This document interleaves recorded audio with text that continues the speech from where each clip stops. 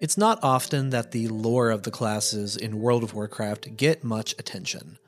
While this problem was rectified somewhat in Legion with the introduction of the Class Hall Order campaign for each playable class, even those were more of a reflection of where each organization behind the class types was at as of the Broken Shores scenario, and less about the history and origins involved. Going back even further, players didn't really see anything about the lore of their classes since max level in Vanilla WoW, with classed quest chains that were meant to give players new spells, equipment, or even mounts.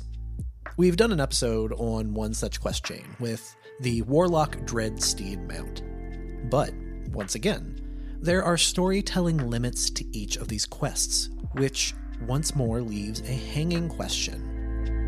What about the classes? What are their individual origins? Where have they been? Where are they going? This is a bit of a big and loaded question, one that, with the right motivation, could probably be a singular podcast topic with its own set of episodes. But it's a big, wide world of Warcraft, and if you've learned anything from listening to Essence of Azeroth, I hope it's that any one lore question typically requires answering about 4 or 5 others. This is why today on Essence of Azeroth, we're going to delve into our first, technically second, but I'm going to call first, class primer episode, all about the Druids. Keepers of the Emerald Dream, centered fully on the life sphere of the Cosmic Order chart, and potentially the first class to exist. An episode on Druids was actually one of the first requests I ever received, so I'm happy to now delve into the mystery of the sons and daughters of Cenarius and talk about the origins of the Druidic teachings, some splinter groups, their abilities, and some important in-game lore moments.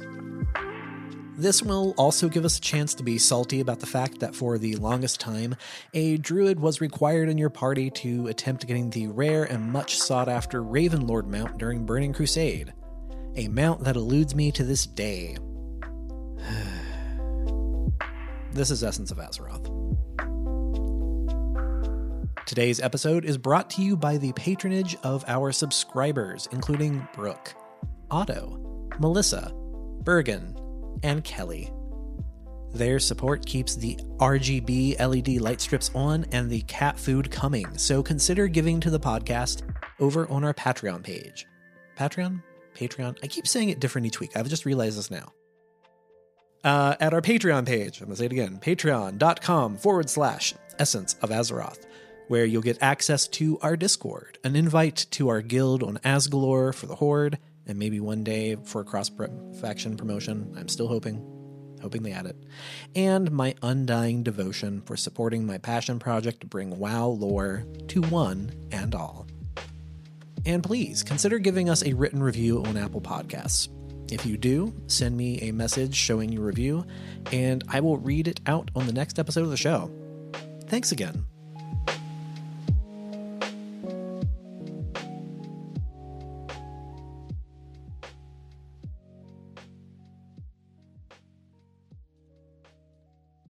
When you need mealtime inspiration, it's worth shopping Kroger, where you'll find over 30,000 mouth-watering choices that excite your inner foodie. And no matter what tasty choice you make, you'll enjoy our everyday low prices, plus extra ways to save, like digital coupons worth over $600 each week. You can also save up to $1 off per gallon at the pump with fuel points. More savings and more inspiring flavors make shopping Kroger worth it every time. Kroger, fresh for everyone. Fuel restrictions apply.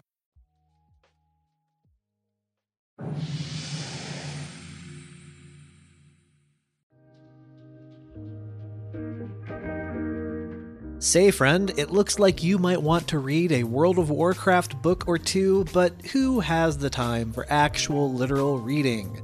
Instead, why not try a free 30-day trial of Audible.com and get an audiobook that's yours to keep forever, even if you don't subscribe after the trial. There's never been a better time to listen to any of the great Warcraft books, so head over to audibletrial.com/MurlocLover. That's MurlocLover, and help support the podcast today in the easiest of ways. That's audible.com/MurlocLover. And now, on with the show.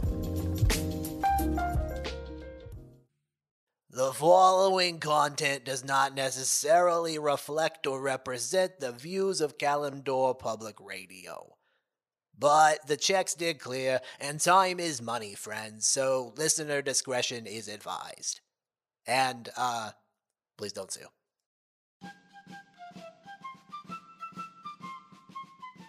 It's a balmy 110 degrees here in Durothar at the top of the hour, and you're back with the Tome of Clarity, with me, Gordoth, coming to you live from deep within Ragefire Chasm underneath of Orgrimmar, because they chased me out of the Valley of Strength, afraid of the power of my voice, and silenced me, forcing me down, down, down, into this abandoned fire pit I now call home. And why? All because a few so-called druids got uncomfortable about the truth bombs that they couldn't handle.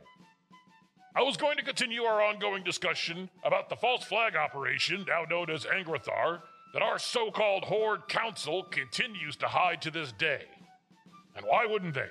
These new leaders of our society are two former humans, that coward Thrall, some zappy boy troll, and some kind of fox thing with a llama. They're nothing but conspirators of the Lich King, buried deep in our city and meant to bring ruin. But instead, we've got these druids pulling the wool over all our eyes. It's gone on for too long, and only the Tome of Clarity can bring light into the darkness. Tell me, dear friends, have you ever seen a cow turn into a cat? Or a bear? Or a tree? I guess it's a tree. Well, I haven't. And yet we make space here in Orgrimmar, in my former recording studio no less, for a bunch of tree-loving hippie scum who won't shut up about some emerald tree and spend all day sleeping. Well, I'm not having it. If the emerald dream is real and is some untapped, pristine version of Azeroth, then why aren't we using it for valuable resources? Why aren't we sending those annoying little goblins in with their shredders and their tricycles and whatnot, burn it to the ground, and reap the rewards? Because the Horde is afraid to win the war. The Alliance is coming again, dear friends. Oh yes, we'll see. And we've let the devil in through the back door, the cat's door, because these freaks think they can turn into cats. What's next, frogs? Do they think they're frogs, too? Alas, we'll have to pick it back up tomorrow.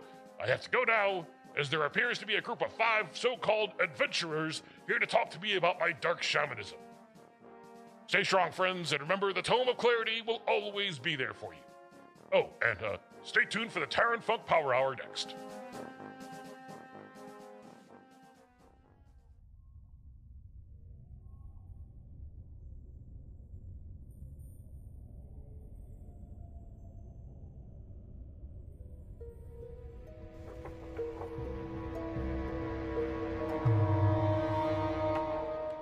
What if I told you that the story of the Druids begins with the Titans? Yes, it's true. I'm sorry. I realized that last week I said this was going to be the case for most lore stories with any roots in the beginnings of Warcraft canon. But for the Druids, it is especially true, as in order to talk about everyone's favorite not quite a warrior, not quite a rogue, not quite a mage class, we need to talk about the Wild Gods, the Titans, and more specifically, the true demigods of Azeroth, and maybe the universe?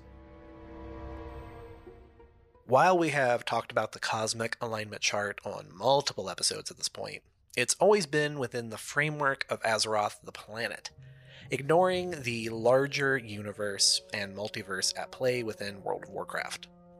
Players have gotten a few glimpses beyond the veil over the years, whether it's traveling to Draenor and the Outlands, the Void territories of the Void Elves, playing as demon hunters in their starting area of Mardoom, the former demon prison both created and destroyed by Sargeras, or other stranger places such as Antorus, Elunaria, and more.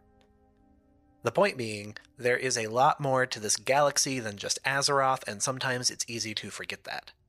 Not only because a majority of the game is centered on Azeroth, but because in a game that is squarely set on high fantasy with a touch of steampunk, the explorations of the wider universe have always felt alien? Like a different game. I still remember being really confused with the introduction of the Draenei and being like, so, space goats, huh? Okay. But I think that's also the point. The wider universe in WoW's canon is full of things that are vastly different than how the world of Azeroth works. However, there are some commonalities, of which were confirmed in the Shadowlands, and that's that the overall demigods of the cosmos. This includes Elune, the goddess of the moon, object of worship for the Night Elves, and demigod and, I guess, capital G god of the life portion of the cosmic chart, similar to how the Void Lords are seated in the dark, across from the Naru of the light, and so on. Seriously, I'm going to make all of you memorize this chart. If I accomplish one thing by the end of this podcast as a series, you will all have this chart memorized. It's on the next test. And as we learned in our adventures through Ardenweald, Elune has a sister, the Winter Queen, who is squarely positioned as the demigod of death, diametrically opposed from the life section of this chart. Working together and sometimes against one another, these sisters are part of the Great Balance and bring the power of life upon all worlds, and not just Azeroth. Elune remains to be a bit of a mystery in the WoW mythos, as she/they don't really have an origin story other than that they are the thing that the likes of the Wild Gods and the Titans all kind of either worship or acknowledge. This is to say that Elune is as close to a true capital G god as we've got in the canon, working in mysterious ways and still being somewhat unrevealed.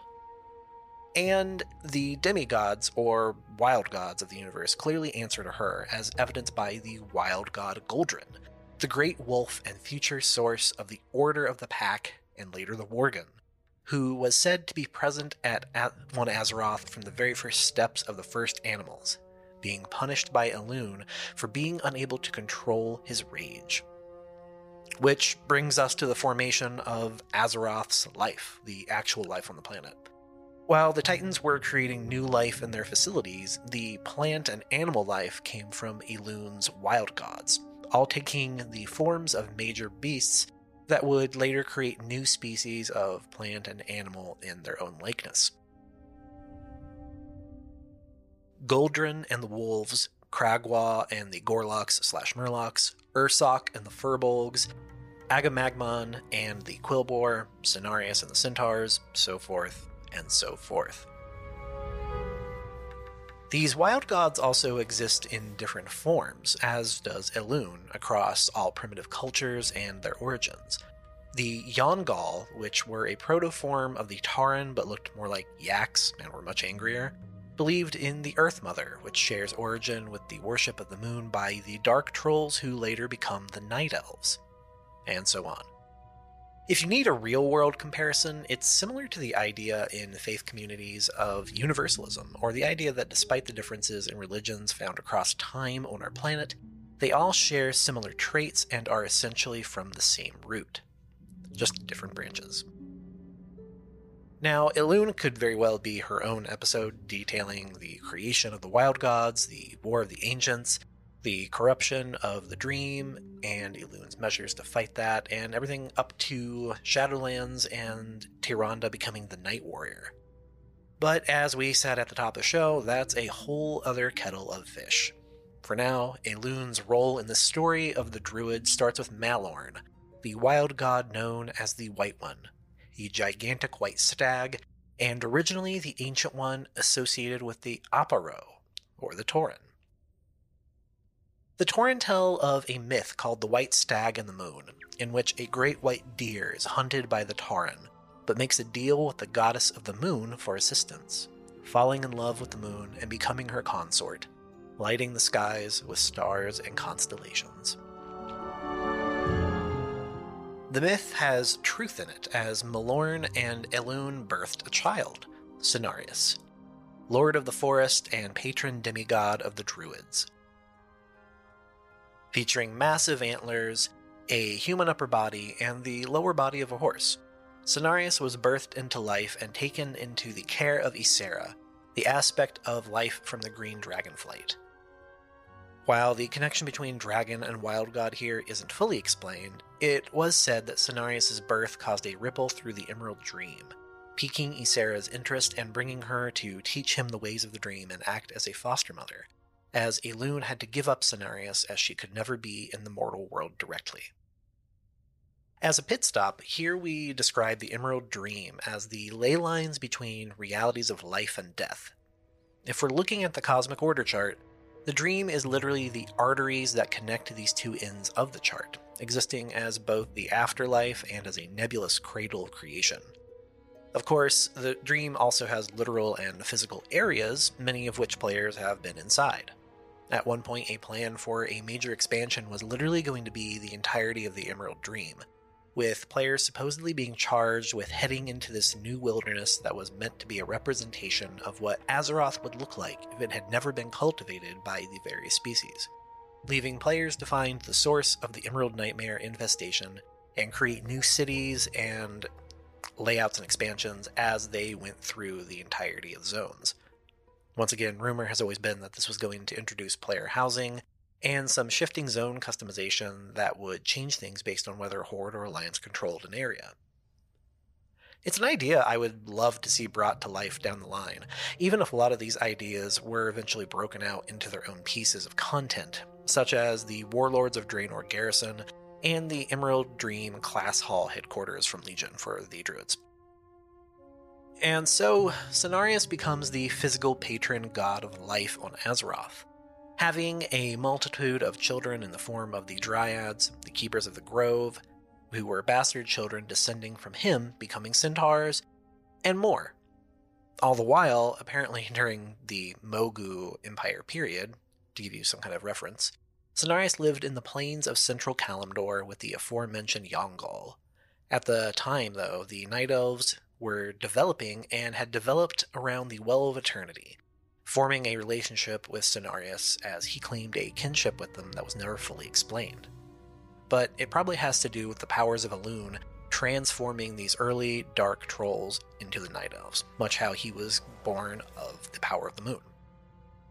Cenarius did his best to cultivate a love of the wilds and life in the Night Elves, including some that would come to stay in the dream and eventually become Guardian Ancients, the ancient tree folk seen across Azeroth and sometimes in other places too. They were also in Draenor and in Outland. However, Cenarius was fighting an ideological war, as Night Elf culture was governed by a split in two things: worship of the moon, and, becoming more and more prevalent and a threat to nature, worship of the arcane. The power of the Well of Eternity brought forth the first Night Elf Magi, and with it came the growth of cities, some industrialization, and the loss of way of life that Cenarius was trying so hard to instill in this young race. This addiction to the powers of the Well led Night Elves as a whole to begin to lose their connection to nature, sending Cenarius out from these lands and back into the forest, to the point where Cenarius' mere existence became a myth.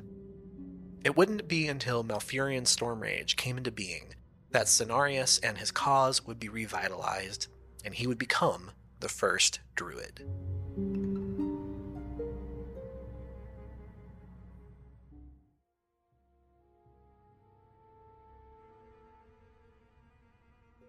Stormrage is a complicated figure in WoW lore because he's one part a larger-than-life George Washington-type figure, but also someone that time and again has appeared in the adventurer's narrative as a literal being of great power.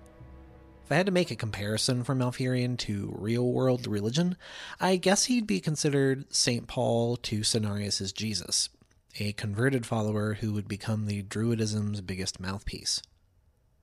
Malfurion comes from the lands of the Broken Isles and the Night Elf lands of Val Shara, which before the Sundering was essentially the ancient forest of central Kalimdor. This is also where Rooksguard and Braden Brookhold were located, with Malfurion growing up in nearby Suramar, along with his twin brother Illidan and their childhood friend Tyrande Whisperwind. All three would come to represent the three pieces of Night Elf culture: the arcane, the worship of the moon, and Druidism. They would also come across the legends of Cenarius and set out on an adventure to see if the myth was true and if the long-forgotten demigod was even real. And they did, with Cenarius heartened to find night elves who hadn't forgotten him and offered to teach the ways of Druidism and the forest to the three.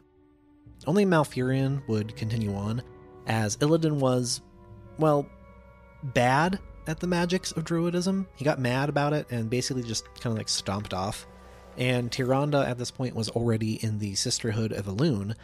However, Malfurion took to the powers of Druidism quickly, and would soon become the first mortal druid. From here, the druid class proliferates in different ways. The Tauren were also students of Cenarius, but would later learn from the Night Elves, of which the two races shared many commonalities. And in fact, Tauren and Night Elf druids basically called a truce during the heat of any and all Horde and Alliance conflicts, choosing to instead serve the Cenarian Circle in Moonglade and go wherever they were needed. These days in the game, the restrictions on who can be a druid is a bit more loose than they once were, as initially the druid class was limited to the Night Elves and the Tauren. This has expanded in the years to include both the Darkspear and Zandalari trolls, the High Mountain Tauren, the Worgen, and Kultirans. Though based on the lore, just about any race can be a druid, with there even being a Tortolan and a Murloc druid. Side note, for the love of God, let me play as a Murloc druid. What is more interesting, however, is the diversity in canon for druids, in regards to the association, but also specialization. Player character druids are usually referred to as belonging to the druids of the wild, in that they can transform into a variety of forms, including bear, cat, ancient, and moonkin. However, we've also seen the druid of the Fang, the Pack, the Flame, the Harvest Witches, the Thorn Speakers, the Crimson Ring, and more. You see this play out in regards to enemies quite a bit. For instance, the druids found in the Wailing Caverns belong to the druids of the Fang, and almost all of the Feral Worgen found in Classic WoW were either former druids of the Pack now trapped in Worgen form, or were part of the original Worgen released from the Emerald Dream by Arugal, former Kirin Tor Magus and owner of Shadowfang Keep. The Worgen connections are interesting, and we'll take a few minutes to talk about them, especially as it comes to us as a request from one of our patrons on Discord. Hi! All of this begins with the Druid of the Pack, or Pack form as it was called, a forbidden transformation for druids in which they became a wolf, originally created from the teaching and spirits of the great wolf wild god Goldrinn, later punished by Elune for not obeying the natural order of things and struck down. However, his power would continue on after two Night Elves constructed the Scythe of Elune, an artifact made by attaching one of Goldrinn's fangs to the Staff of Elune, in hopes of using its power to master the Pack form and help push back the Satyr invasion from the shores of Kalimdor. However, this only led to the spreading of the Worgen curse, as the Night Elves who used the Scythe to transform could not control it, and then spread the curse as a plague through their bites, an analog to the typical werewolf myth. Goldrinn's story would continue on a path of redemption, helping during the War of the Ancients, but later would be quelled during the War of the Satyr, with Goldrinn's spirit locked away with the rest of the newfound Worgen deep within the Emerald Dream by Malfurion. It wouldn't be until the Scourge Plague running rampant in the Eastern Kingdoms that the Worgen would return. With Lordaeron now overran, Gilneas was next on the chopping block for the Scourge invasion. As a last-ditch effort, Arugal attempted to convince King Greymane that the only way to save the kingdom was to use the newly found Scythe of Elune, unearthed, and summon the great wolves of legend to defend Gilneas. However, all this did was open a portal to the Emerald Dream, and the Worgen, locked away after the War of the Satyr, were released, bringing forth Goldrinn's spirit, the Alpha Prime, and the Worgen. And they did help fend off the Scourge. However, as seen in the Worgen starting area, it also led to Gilneans being infected with the plague, and Gilneas being locked away to contain the curse. Worgen eventually becoming druids is an interesting inversion, because one of the groups of druids mentioned before was the Weather Witches, which were early Gilnean witches with the power to control crops and the weather, used to secure bountiful returns in farming. The lore suggests that these weather witches weren't full-fledged druids, but merely had learned to harness the lower-level powers found in the druid class, almost by accident. When compared later to real druids, it's literally just like, oh, you kind of just like were turning some knobs and figured out how to do it. Cool. So when Kultiris split from Gilneas after the First War, it would be these weather witches who would bring their knowledge of this low-level druidism and, in combination with the Droost, would lead to the formation of the Thorn Speakers and the Kultiran Druids. This curse is also why the Worgens were brought into the fold of the Alliance, as the Night Elves saw their past sins coming back to haunt them and affecting a new generation of people. The curse had managed to spread far and wide, as the Scythe of Elune has been on multiple journeys and held by numerous people at this point, spreading the Worgen plague wherever it has been, such as Duskwood. Currently it is in the hands of the Druid player character, who is the leader of the Cenarian Circle, as seen in Legion, but for all we know, that thing will end up in the hands of somebody else yet again. Fun fact, Goldrin's spirit would later inhabit the soul of King Varian Wrynn, and bring about an understanding of what it meant to calm the fury of blood and battle, which would lead to Goldrin coming back into the fold of the Cenarian Circle, which includes helping the daughter of King Greymane learn about the history of the Worgen people in battle for Azeroth. And all of that is to say that the Druid class lore is incredibly deep and varied, even if that isn't fully represented in gameplay. In fact, the player character Druid is a bit of a controversy these days, for the simple fact that in a world where a lot of classes have seen full revamps over the years, now 18 of those, the Druid class has largely remained as a half measure for tanking, healing, and DPS, while never fully being the best at anything. Now, I'm sure Druid players will fight me on that. Hi, Andrew. Especially when the positives of playing Druid are incredibly strong. For one, their button rotations are simple, strong, and to the point. I recently got a Druid to max level and was shocked to find just how few buttons I had as a boomkin in my rotation. There were only really like 6 buttons. However, even dating back to Vanilla WoW, the Druid has always been a bit of a novelty and is considered the alternative when it comes to tanking, healing, and DPS. Relying on its armor stats to come from gear and not abilities, Druid tanks have a lot of health and survivability, but sometimes struggle to hold aggro as easily as a Death Knight or Paladin who can throw something out like Consecration or Death and Decay, and boom, you've got aggro on everything. Likewise, Druid healing is extremely good at healing large groups, but suffers at healing quickly on fewer targets. I had an arena partner once describe fighting a Druid tank as akin to punching a house down with your bare hands. And as for my own experience healing dungeons and a couple of raids with my Druid, I actually really had trouble keeping people up in 5-mans because the way I like to heal is to very much overheal people and kind of predictably heal. As, you can tell, I used to be a Discipline Priest. And Druids just can't really do that without having to blow a bunch of cooldowns in order to achieve what other classes can easily do. It's actually my hope that we'll see the Druids get a revamp at some point that better reflects the various aspects seen in lore, or at least options for new forms. Not that I'm trying to go all Fandral Staghelm on you, but I would love to be able to temporarily channel the Mark of the Flame in more than just using a transmog appearance. Or turn into a giant snake. I'm not afraid of options. The inclusion of Druids in the game almost didn't happen, as originally, Vanilla WoW designers were looking at using the Runemaster class instead. And if you're wondering what a Runemaster is, look no further than the Warcraft role-playing game tabletop RPG books, specifically 2004's Magic and Mayhem, which features a Tauren Runemaster on the cover. These monk-like brawlers fought by etching tattoo runes on their body, corresponding to a different element of the earth, such as water, fire, or rock. They'd also make hand signs in order to activate these runes, just in case you didn't think this was already airbendery or anime enough. Rune magic is derived from the Titans, as seen on the Iron Rune dwarves found in Northrend, and in many ways was supposed to play a bit like a mage but as a melee fighter. Using the power of ley lines, Rune Masters could activate their runes to do things like increase armor, speed, or gained effects like Wind Fury. In the end, the idea was scrapped because it was too much like other ideas the team had for the future, like the Death Knights and Monks. Also, in lore, only Taurens and Dwarves are Rune Masters, and there are already enough limitations on race and class that involved players making the quote-unquote ugly characters. However, I would love to see Rune Masters somehow come back around at some point, maybe as an advanced spec for Monks. So, what is next for the Druids?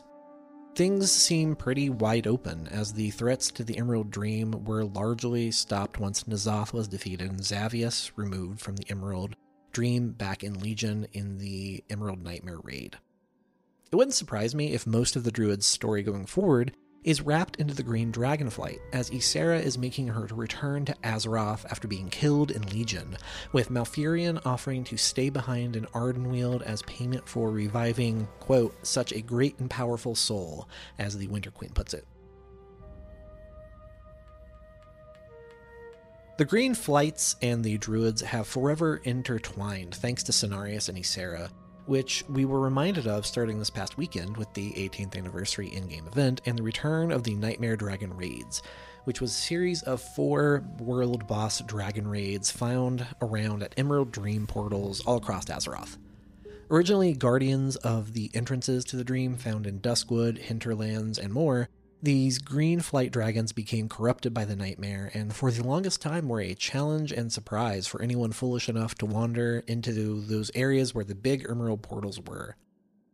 In fact, early on in my days as a priest in Vanilla WoW, I stumbled across the portal found at the top of Duskwood, confused about why all of these other players were standing in front of this gigantic dragon that was just stomping around and seemed to be spitting off poison. Knowing how the pulling and loot system worked, I raced toward it in an attempt to tag the dragon before anyone else could, not realizing that the skull in place of where a mob's level is meant to show that it is a boss.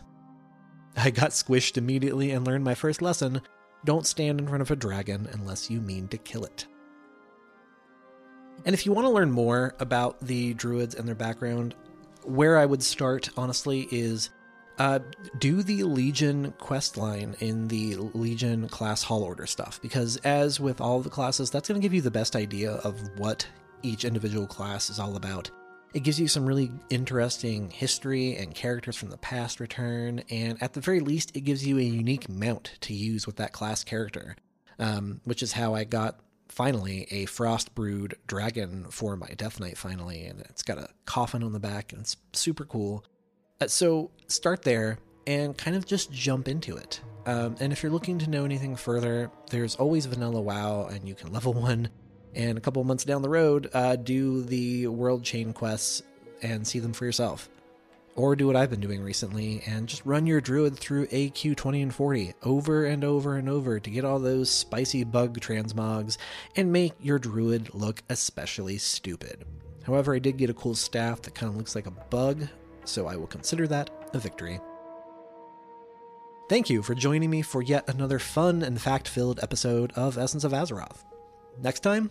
I have no idea. If we're being honest, the next episode is going to come out on release day of Dragonflight, and I'm still kicking around ideas. Are y'all tired of dragons yet? I was initially thinking about doing more dragon stuff, so we could cover more ground there, but I'm happy to turn another direction if any of our patrons have any ideas. And if you want to give me your ideas, don't hesitate to sign up for the Patreon. Did I do it again? Patreon? I'm gonna have a note card on my monitor that just tells me how to properly say it. Today we're gonna go with Patreon. Sign up for the Patreon today. There's still time to level up a tune on Asgalore and join the 14 or so of us in the Essence of Azeroth Horde Guild. So consider subscribing today and joining us by going to patreon.com/Essence of Azeroth. Until next time, remember to Typhoon Alliance players off of any and all cliffs. Take care.